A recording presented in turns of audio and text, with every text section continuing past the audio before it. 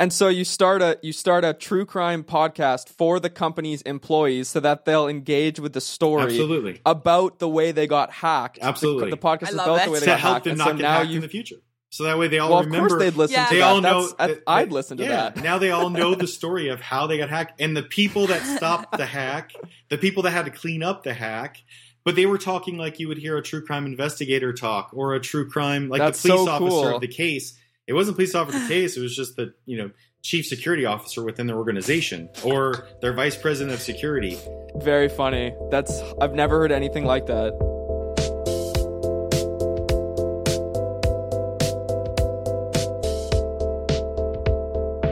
Welcome back to episode 9 of Oh My Pod. I'm Justin. And I'm Celine. And today we have our second ever interview on the show, Mark Minnery, who is one of the best possible guests I think we could have ever possibly achieved on this show, which is awesome. So he's friends with Jacob Bozarth, who was episode 5 of Oh My Pod, so we'll get into that here. So Mark is a serial entrepreneur. He was previously a telecommunications executive who founded multiple companies.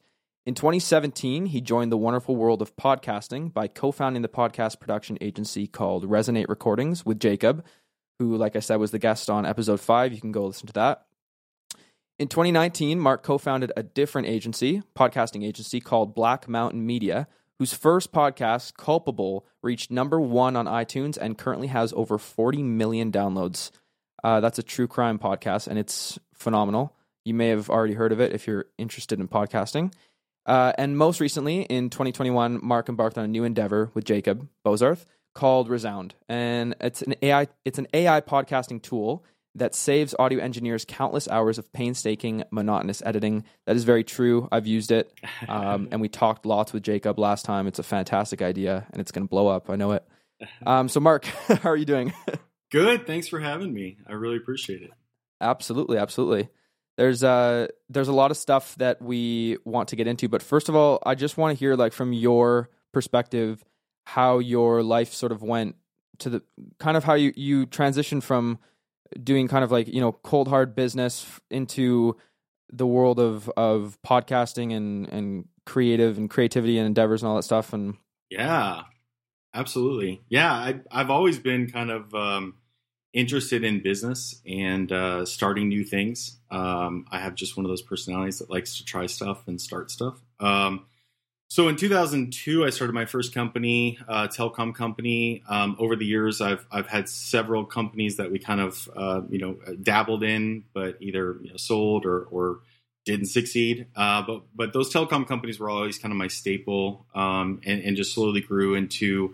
When I left Single Point, when I finally sold it to a private equity firm, it was the number one or the largest telecom consulting firm in Kentucky. And so, wow, just for me, I don't know what telecommunications even is actually. Yeah, so we realized as you're saying that. Yeah, we would design networks for companies, for banks, for healthcare organizations.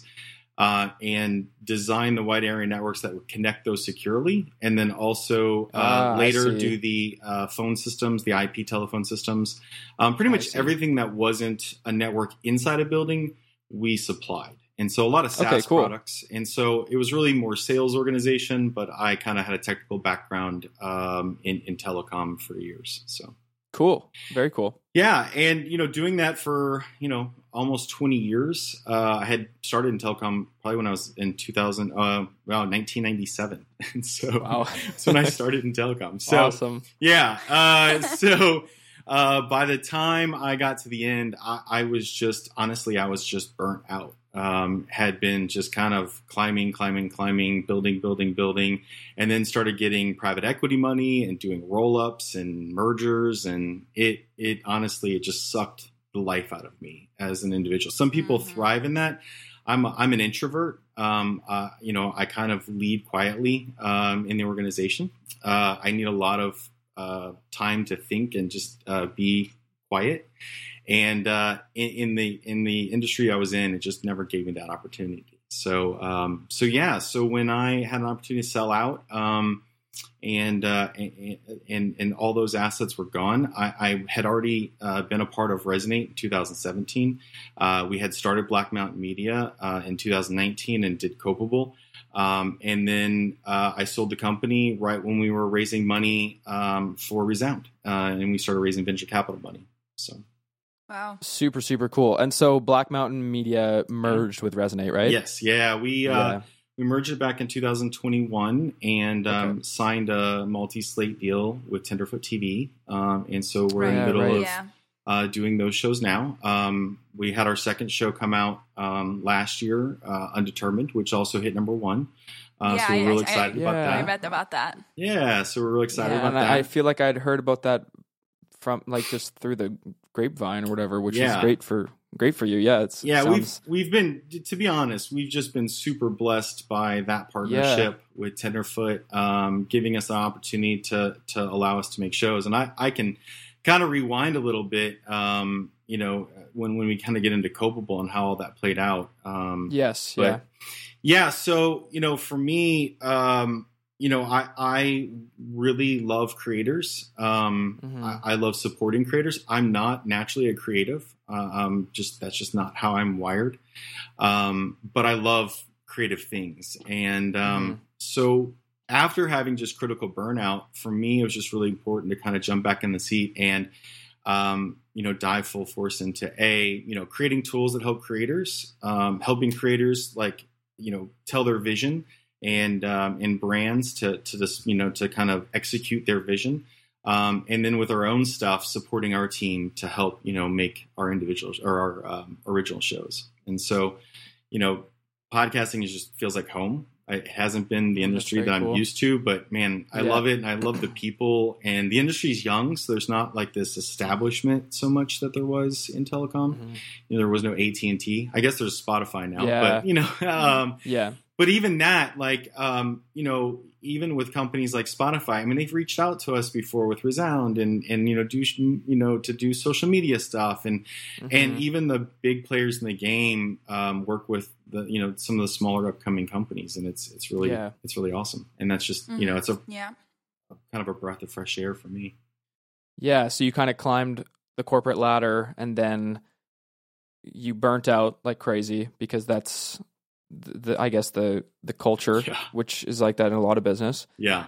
And then this was just sort of a way for you to continue your career in a way that was more free. And also, I see what you're saying about like you're not a creative, but I guess you probably like I would think that you actually probably would be, because you said that you like to start new things and build new things. So in one way or another, definitely are a creative person. Yeah, I feel like he's a really good synergy with the creative person. With creative people. Yeah, exactly. Yeah, because I'm somebody who really needs some type of like analytical person on the back end to manage the things that I start, because the things that I start usually at some point I stop wanting to there's the fire is gone, and then it's on to the next thing, and then I'll come back to that thing. But it's not like that doesn't work. I mean, that's the way that I think of a lot of entrepreneurs work. But it's cool that you now are using like your expansive knowledge in the world of business to support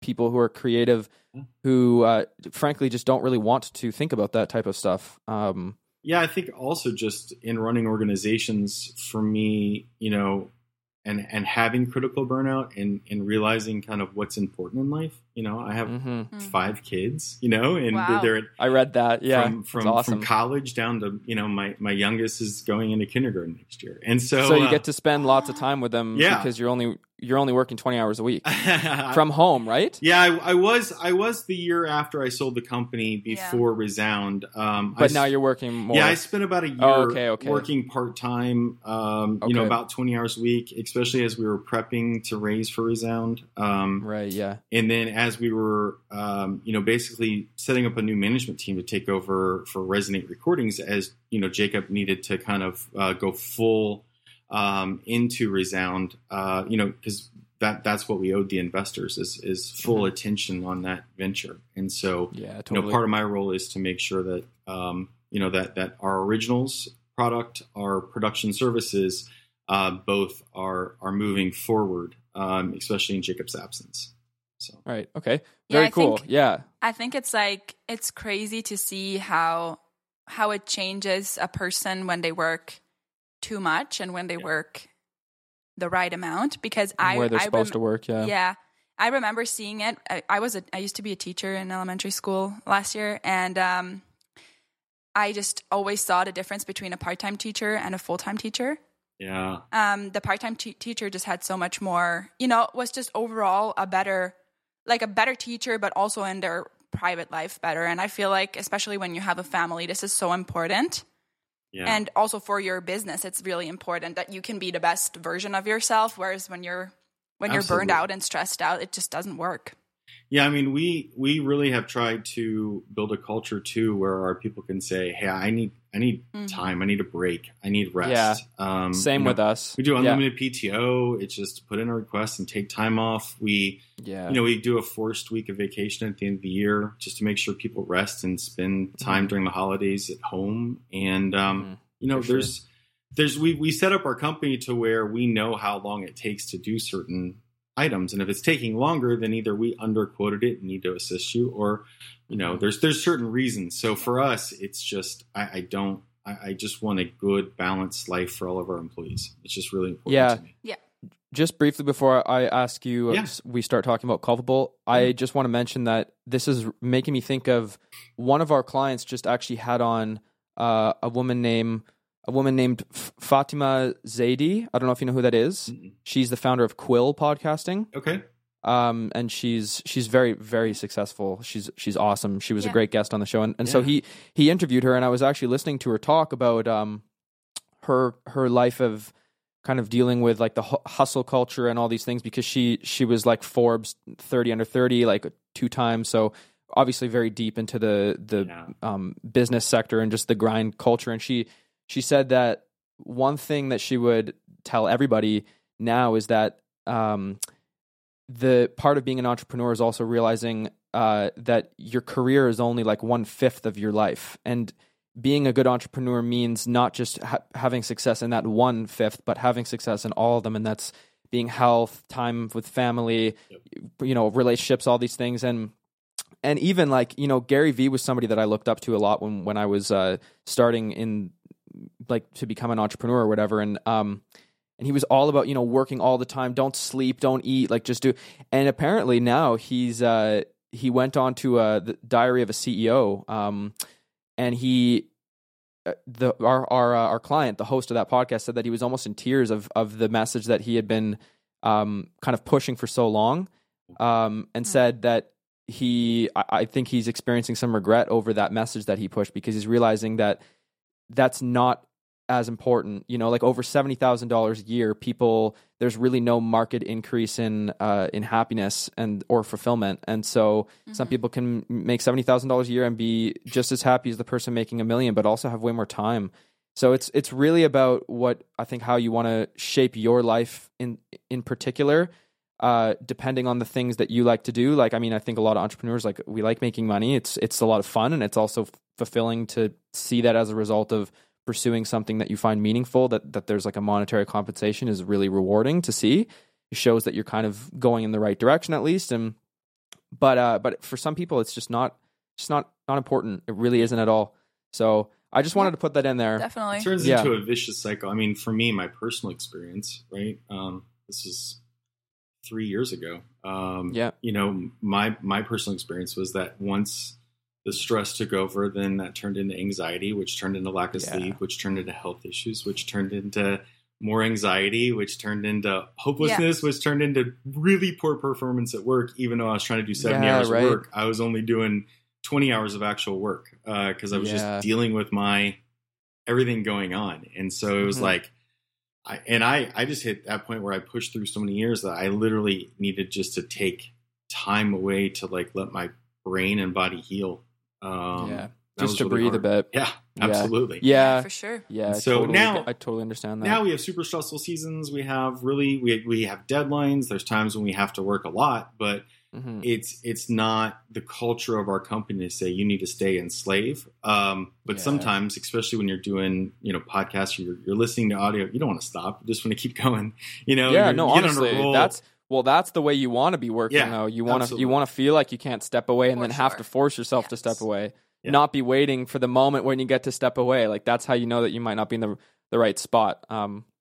So yeah, that's really cool. I think that's just like really, really important, especially for people my age, just to hear like, man, you do not need to work all the time. You do not need to spend 70 hours, 80 hours a week working. If you want to, grind it out, build something, but then figure out how you can build it and then step away from it and have things work on their own, because other than that, you're just going to build yourself a life that requires you to be somebody that you're not all the time, and that's just too much. There's a major point of diminishing returns. It's just a point where it becomes destructive and exactly. start going backwards. But I feel like that the younger generation is really stepping away from that. I think the millennials were the last ones that were really taught to like just grind, and I feel like even like the people that are a bit younger maybe than you, Justin, are starting to like, they already are being taught that. Yeah, that's what Fatima was saying as well. Yeah, the continuous grind is actually not it. Yeah, totally. So I think it's definitely shifting. Okay, so let's talk about Culpable. So this is a true crime podcast that you started under Black Mountain Media Productions, which I'm a little confused about because you were part of Resonate, but then you had another one. Yeah. So, I mean, honestly, just run us through like how that whole kind of thing came to be, and then I would love to get into some of the nitty-gritty details of the actual podcasting side of that. Yeah. So while I was working in telecom, my office manager was my brother-in-law, Dennis Cooper. And so Dennis and I, along with Jacob, were all close friends. Our offices were next to each other, and Dennis and Jacob worked together before he started Resonate. So they were in insurance billing together. So cool. So we were all friends anyway, and we were in the same office park, and that way I could go from Single Point, walk over to Resonate, check on things, go to meetings, and I had the two companies next to each other. And so just let me kind of be at a hand's distance away just to help out if there was something going on or just to check in, and hang out with my friend, right? And so we decided, hey, we have this relationship with Tenderfoot and we really want to make our own content. Will they let us make a show? And so we talked to Donald Albright with Tenderfoot and said, hey, Donald, look, we've done some work for you guys. We really appreciate you guys as a partner. Would you guys put out a show with us? And they said, yeah, just pitch us some ideas. And how were you working with Tenderfoot at the time? Like, how did you know them? So, when we first launched Resonate, one of the things that Jacob did was he went and cold called the top 100 shows in Apple and just reached out to every one of them saying, hey, I'm new to the industry. I'm looking for work. Here's what we're doing. I have my master's in audio engineering. Here's kind of my resume. And Payne Lindsay from Up and Vanished, at the time, the show was like, number 17 or something. And we were all listening to it. And he reached back and said, yeah, I could really use some help. And so Tenderfoot became a client right away. The case gets solved. It shoots number 1. We're getting shout outs in it. And that helped us kind of launch Resonate. We owe a lot to Payne and to Donald, both. And so we, had a partnership and worked on a bunch of stuff for them. We've actually written shows for them and done some other work for them in the past. But we said, hey, can we put out some shows together or put out a show together? And I said, find an idea. And we said, great. We pitched a couple of shows. They passed on the ideas. And then we were at CrimeCon in 2018. And the cousin of Christian Andriaco, who's the main subject of Culpable, approached our team and said, hey, I have this story. This happened to my cousin. My aunt's been doing all this work, all this research, and can't get anywhere. Would you help us? And so we got a copy of the flash drives of the documents and started reviewing them. And Dennis and I said, yeah, let's write up a pitch deck. And we sent it to Tenderfoot. They greenlit it right there. And we spent the next year making Culpable. And, at the time, Jacob's running Resonate, which is, at the time, really, that's when things were really booming in the beginning, where it's just like this crazy 2x, 3x growth every year, in that beginning stages. And so dealing with that, and then Dennis and I were both still running Single Point. So we were doing it in the evenings and taking vacation time or taking time off from work to go do 2 week, do a 1 week recording trip. and then come back, and then 4 weeks later go down and do a 4-day recording trip. And ended up doing 7 recording trips. It was a 6-figure budget to make the show. And luckily we had our own engineers, and so we were able to use Dayton Cole and Pat Kickletter, some of our best engineers, and just said kind of go to town. And really, for us, it was our introduction into podcasting, and we said let's shoot for the moon and let's go big. And Right. And Tenderfoot had a really good track record. Every show they had done at that point had gone to number 1, and so we felt good coming off of Live and Die in LA that we could do good coming off that show. And so we and then for us it was really important. The things that were super important were we want a very compelling story that we can highlight the family and their emotions. Like, we don't want to not let people feel what they're feeling. And that's really important to us.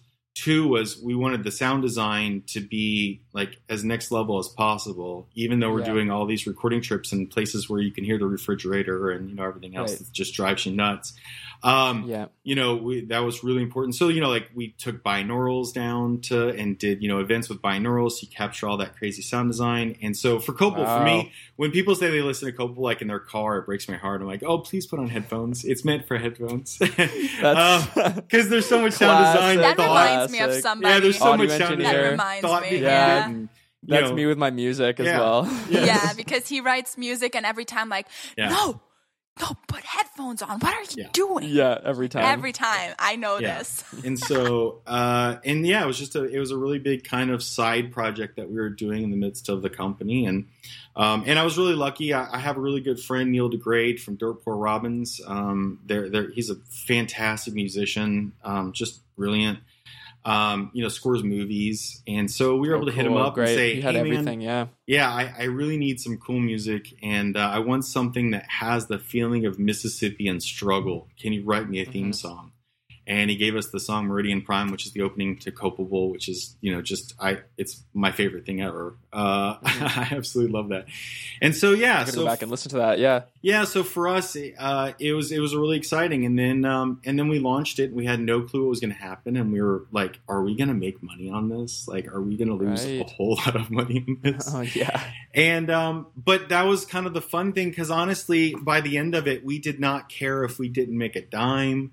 It didn't matter. We were so bought into helping the family, getting the story out there, and we just wanted ears to hear it. And we were really blessed. It did really well. The audience really got into it. It was, but yeah, when you say what is it like to have a big podcast, there's just a lot of interaction that happens that's just you're not prepared for. You're not prepared for the social media stuff. You're not prepared for just all the rumors and stuff, the accusations that come out, like the mom of the victim is a producer paying for us to make the podcast and stuff like that. Oh, I see that type of stuff. Oh, it's insane. It's insane. That 2% of crazy comes out when you're talking, 3 million people. 2 or 3% of that is a lot versus a lot of people. If you're talking 10,000 people, sure. you have 3% are kind of like, whew, this is intense. There are some intense people online, and so just learning how to deal with that, because quite frankly, none of us are real big online presence. We kind of do our thing. We're not, I don't. I know. I've noticed that. Yeah. I could only find you on LinkedIn, and even that was a bit sparse. So I totally know that. That's really weird. So the actual show itself. So I kind of want to get into some of the details of. So you've got 40 million downloads on it. Yeah. So roughly how many people were involved in the actual show? I want to know. The kind of the structure behind how that actually works. Yeah, I would say Culpable season 1 is not the best blueprint to make a podcast when it comes to workflow, right? Because it was a side deal. we weren't even using any of our internal systems the way we normally would use them. So, we wrote our own software for project management within our own process of our, for our clients, but we weren't using it with Culpable just because it was kind of being done in Dropbox on the side. It was just one of those it was outside of your agency. Outside of the ecosystem at the time. As we've gotten further along with newer shows, they've kind of been pulled into our ecosystem. So, but no, Culpable, it would be, we'd start off by, first doing research, and we'd had at that time just 3 of us doing all the research, reading through. We would actually pull in, Dennis's wife, Courtney, would come in and review documents as well. It was just kind of an all team effort. And then as we started getting to recording, we would go down, Jacob, Dennis, myself, which are kind of the 3 of the partners at Resonate, because when we bought Black Mountain, Dennis came in, and part of that purchase was kind of a merger. And so now Dennis is part of Resonate. And so when we went down, originally it was just, grab audio. We'd go down a team of 4 often, and then come back and, we have hundreds of hours of audio, 60 some interviews, 60 interviews. Yeah. It took with like the family, and then like what, witnesses and stuff, or like different people around them, friends, government employees. We also had 9 private investigators. And so all of those interviews got recorded. Were you paying those people, or were they doing it just because they... So we were really fortunate that at the time we were doing a show with Sheila Wysocki, who was a private investigator, and we were actually editing her show for Resonate. And so when she found out about the story, she offered up to call a bunch of her friends and see if they would give us their time. So they all took, a week out of their time here. Sheila took multiple time. She's still kind of involved in it even. And then we just paid for all the travel to send them around the country. So, we had 5 people down in the Florida Keys for a week. We had people up in... That's not cheap to travel people like that. Too. That's not cheap. Hotel rooms were like $1,400 a night. And so we're trying... And we're just trying to craft our audience. And like the budget was supplied by Tenderfoot.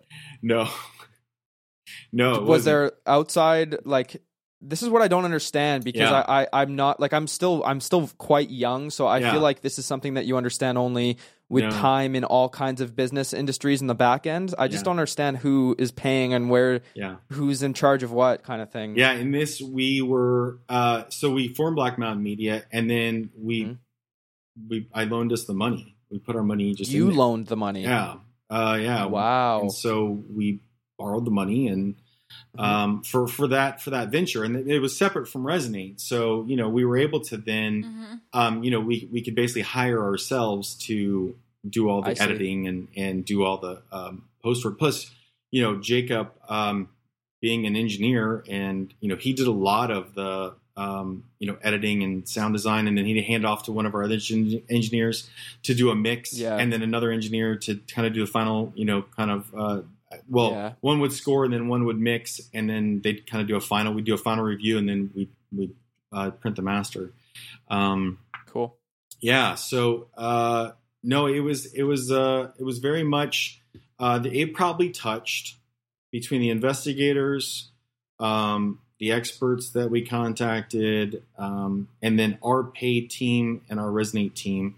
There was probably 25 people who touched that show in some way or another. And then that doesn't include also, we have marketing support with Beck Media. We had I bet Tenderfoot support, and we also had feed drop support. So I think we got 9 feed drop. Oh, dropping the. I know what you mean by 9. that. Yeah, but maybe our just trailer briefly, got dropped into I think 9 feeds. And so other podcasts. Yeah, right? so instantly we were able to find an audience, and it's finding the audience and holding on to them. That's the hard part, and especially a 15 episode show. Yeah, so I have a like. Something just popped in my mind, but before I say that, it's just so weird that, like, if you think about podcasting as an industry, like, we are helping people mostly like coaches and business people, entrepreneurs, all those types of people build like, you know, affordable shows that help them kind of get their message out there. No worries, that's part of podcasting, as everybody knows. We'll wait one sec. We'll probably just keep that in, honestly. That just shows, like, here we are, like, doing podcasts. This is what happens. Yeah, it happens a lot when we're recording Culpable, too. Of course. Of course. No, don't worry about it at all. Delivery person comes. Yeah, no worries at all. So we'll just power through the dog. So I was wondering, like, what was I saying? What was I saying? About... Yes, so podcasting is obviously one industry, but we help people on a much smaller scale kind of like grow their audiences and build themselves into like get their voice and their message out to the people who may want to hear it, and then that helps them kind of generate clients and generate revenue. But like that is a completely different world than what you're talking about, and and I think people still think of podcasting as a somewhat of a small industry. Yeah. So what exactly, like, what would you say to somebody who thought that podcasting was sort of a niche industry when you guys are doing something like essentially building what's equivalent to an entire like TV show, like what a TV show is, or what a movie is, or whatever. You know what I'm saying? Yeah. Like you're on a completely different level. Like the 0.001% of podcasts are doing what you're doing. Yeah. And it's a scary venture too, because you don't know what the returns are. And with some of those early shows that we did, we're doing it off of a small draw. You know, you're not doing it off of a full budget. And you know, I think that, you know, you have to calculate what, you know, when we did Culpable season 1, we weren't worried so much about the budget as we were making just the most incredible show that we could in, you know, with the time that we had. And totally. You know, we had a dedeline too, so that was the other hard part. You're trying to do this show with a deadline because, you know, they sell the release date, start selling the ads, and you're just like, we have to deliver. And you know, by the end, we were finishing up episodes the week of. Of course, you know, by the end, and so it's just crazy. It's an insane scale that is really scary, and there's a lot of, I think, things for us that we had to think through that made us take the risk, which is just who is your partner? What is the potential exposure? You know, it's really hard to break in right now too, especially on to break into the top 100 is still hard to do. I bet. Just because there's so many new shows coming out. Yes, that's every very true. week. And so, and so many episodes coming. Yes. When did Culpable release? 2019, season 1 released, and we released season 2 in December of last year. Okay. Is there going to be a season 3? Yeah, it sounds crazy impressive. What's that? It sounds crazy impressive. Oh, I appreciate that. Yeah. It's just crazy the difference, like Justin said, between, I mean, I think most people still think about podcasting like that indie podcast, but this is crazy. This is like a TV series, right? Like a proper. That's I think though the market is changing, and that's one of the things that's interesting is when we first got into it, these kind of 12 episode, 10 to 12, 15 episode true crime long form stories was the kind of the demand. It's what had hit. It was the serial, the S-Town. You know, all those types of shows were doing really well, and that's kind of where the market was going. The market's changed. It's a lot harder to sell a show like that. It's hard to get the advertising onto a show like that, and kind of the always on model is what is being demanded, I guess, by the market. And so I think that's driven a lot by advertising more than it is by fans. Okay. So for us, you know, as a business, we have to make the decision of what does always on look like for us as a studio. You know, we're working on a daily show right now that'll be researched, recorded, produced all the same day with topics from I've heard of people doing that. That is something that, again, you need a designated team whose job it is to do that. It's a major undertaking. Like people I don't think, well, maybe they do, but I even like I just don't think people understand the level of the level of everything that goes into just even putting a podcast out. Like there's so many quality checks, there's so many little things that can go wrong, and then you have to go back. And so very, very cool. I really like that we have somebody on who's been part of a show like that, because like I said, I don't know the exact statistics, but it's a tiny percentage of shows that have ever even become close to that. So that's been really, really cool to talk about. I'm just flipping through my questions because I know that there's one thing I really wanted to ask about that. Yeah. So this is what I'm really curious about. And you don't have to go into crazy detail about this, but where did the listeners come from? Like, what were the advertising channels that performed the best? Like, I guess what I'm getting at is if you had $100,000 and the show was already completely produced and you had a completely like fire, awesome show, and you had $100,000 to dedicate towards some type of marketing and you could just put it anywhere, like what exactly were the channels that brought people into that type of show?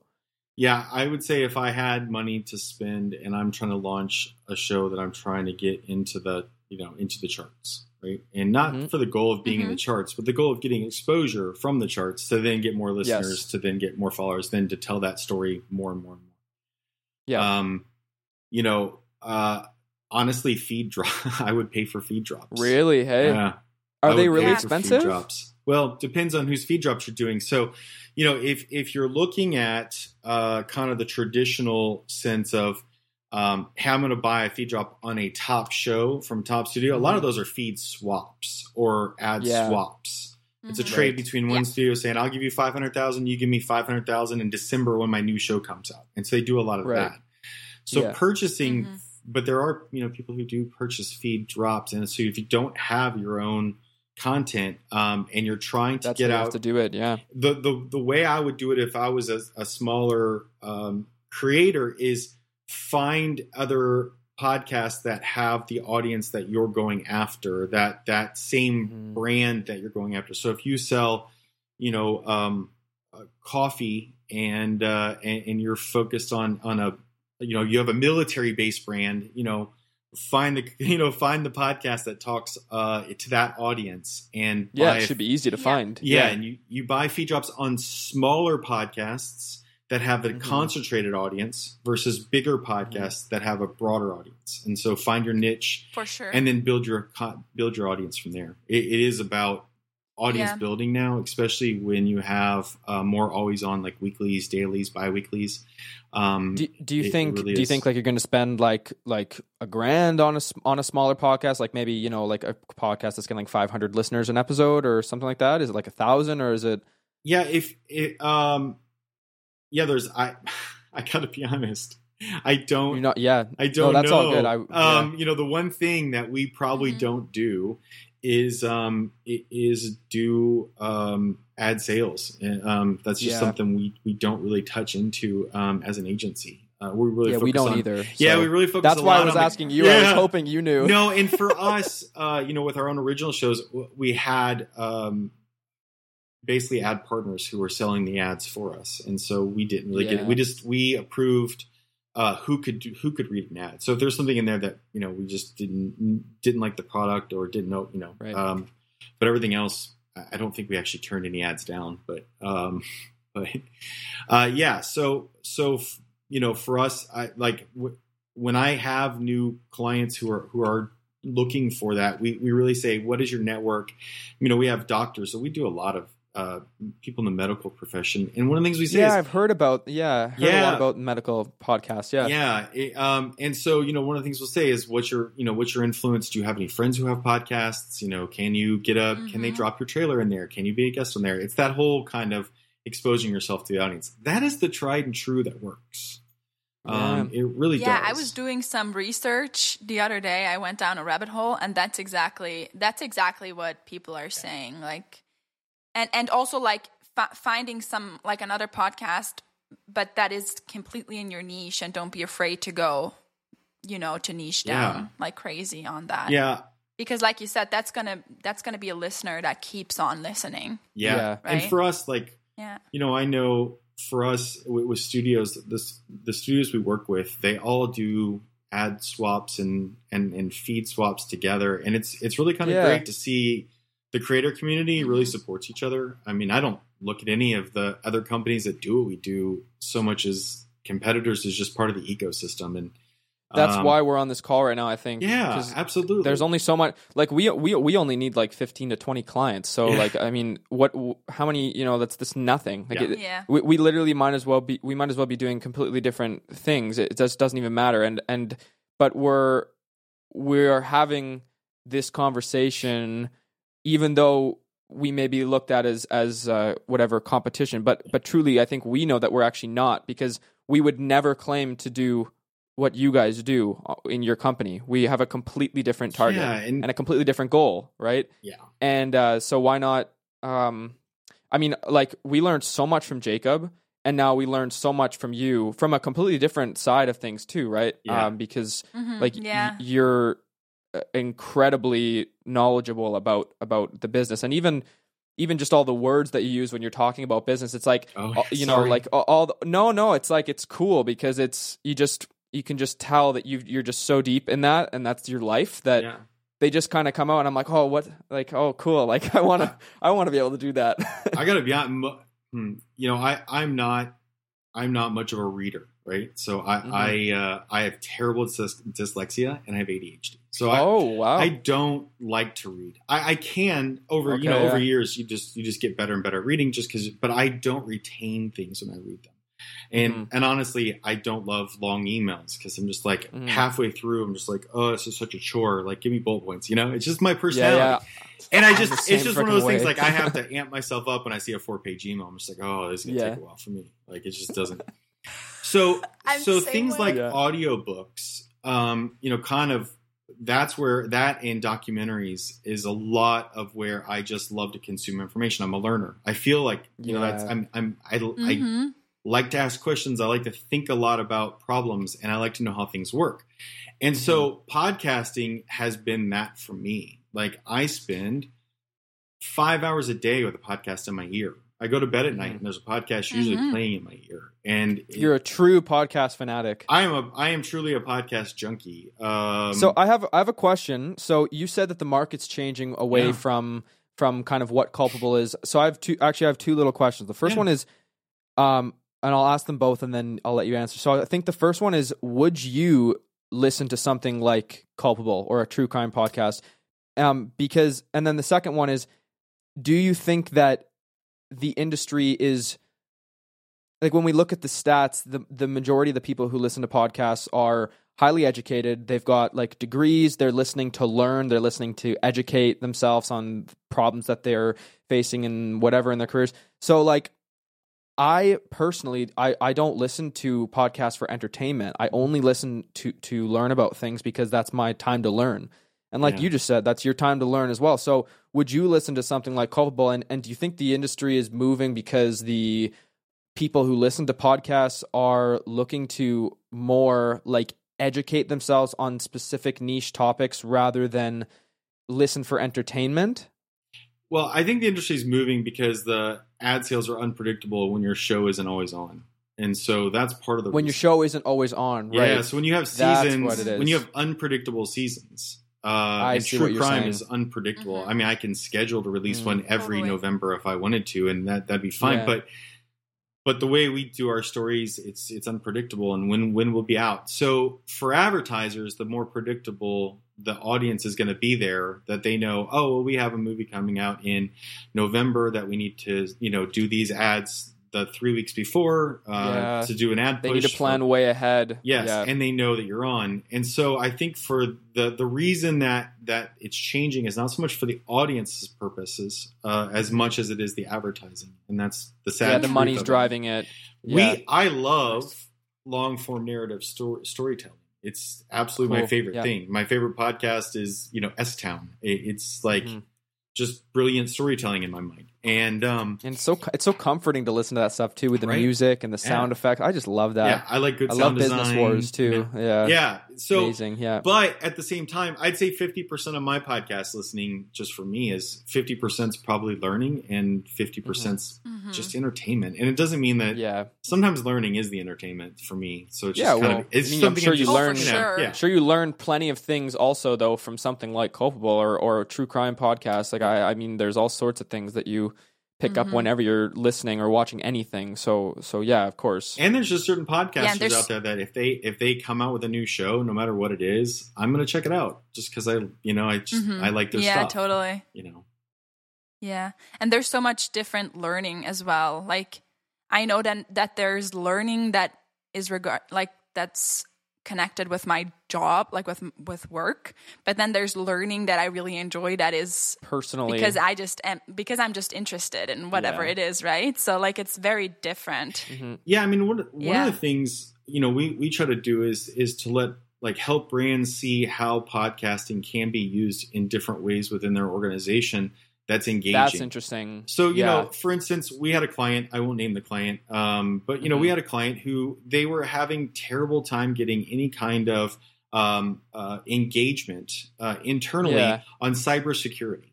What's the big whoop? It's just cybersecurity. Well, they had been hacked multiple times and had ransomware because of things that had happened internally. And so, they're like, we just need better engagement. And so one of the things that we were looking at doing, and I think this is just a good example for all those businesses, ways to think outside the boxes. We said, what if we make a true crime internal podcast, and we use your failures as an organization to protect your team? So we use these failures, and we literally have your CIO come on and say, here's how we were breached. It wasn't because our software is outdated. It's because we had somebody in accounting who opened up an email that they shouldn't have opened up. And then this is the damage it did. And this is what it took us to back trail all the way back. And so you tell some of those types of stories, not in a way to shame the employee, but to tell them this is the end result. And here's how we got here. And you don't have to train them on what not to do. They hear what not to do in the story. And so now that is funny. And so the engagement on something like that was 7 times the email engagement. Yeah. And people listened for of course. 26 minutes. Yeah. And they got to understand more about three episodes on cybersecurity on different stories that just kind of helped them understand, oh, wow, this is why I'm not supposed to open these emails that I don't know where they're from and they have weird attachments. And it's just, okay. So you had... You literally had a company, like a big company with obviously, lots of employees. This is a Fortune 100 company. Yeah.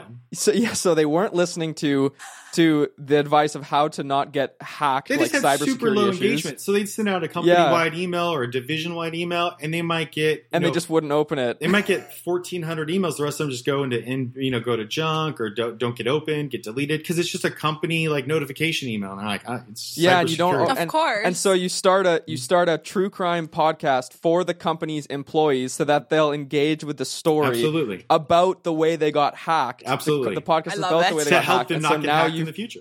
So that way they all remember. Of course they'd listen to they that. All know I'd listen to that. Now they all know the story of how they got hacked and the people that stopped the hack, the people that had to clean up the hack. But they were talking like you would hear a true crime investigator talk or a true crime, the police officer of the case. It wasn't police officer of the case. It was just the, chief security officer within their organization or their vice president of security.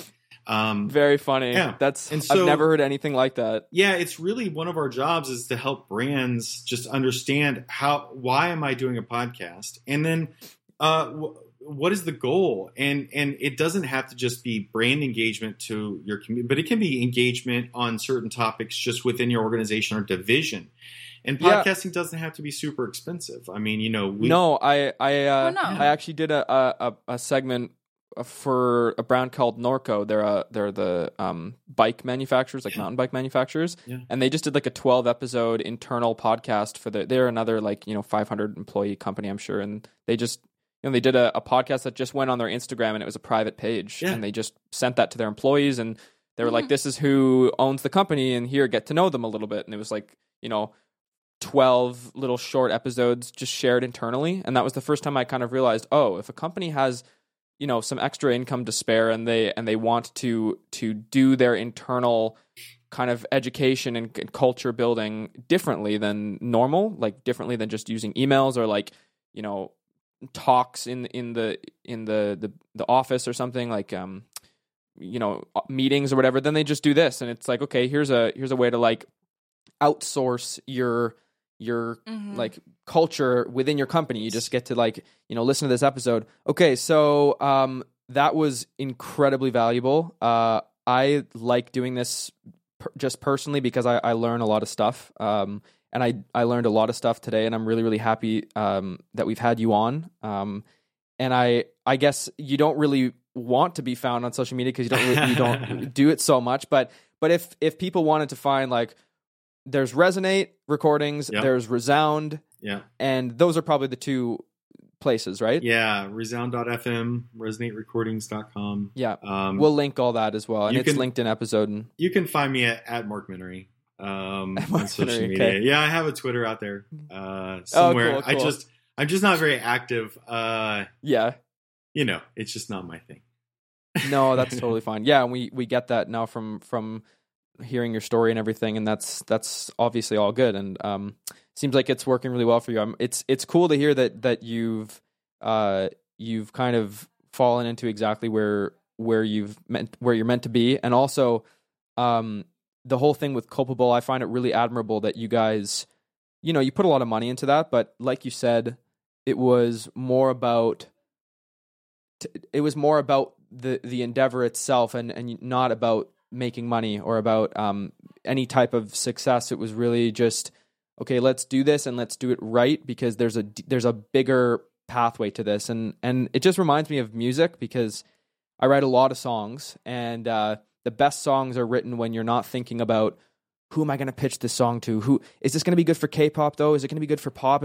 What if that chord doesn't work over? It's like, no, write the damn song and see what happens afterwards, because nobody ever wrote a song that connected with so many people by formulating it like a product or thinking about it like a business. It's like, write your song, and the rest, if it was meant to be, will fall into place, because that's the way that the world works, in my opinion, at least. Yeah, absolutely. And, I think for us, it's just really important to tell the human side of stories. If we were just going to make a true crime podcast that just did the facts, there's nothing, there's no substance there. It's kind of about the human experience, like the hearing, the suffering, the loss of hope.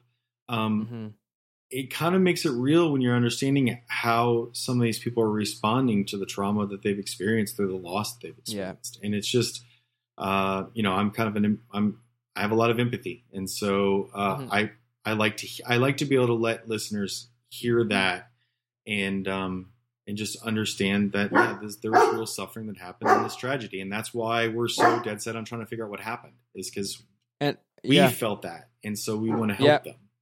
And I'm going to go listen to that whole podcast. I listened to the first episode, but I'm going to go and do the rest, because I love sound design as well.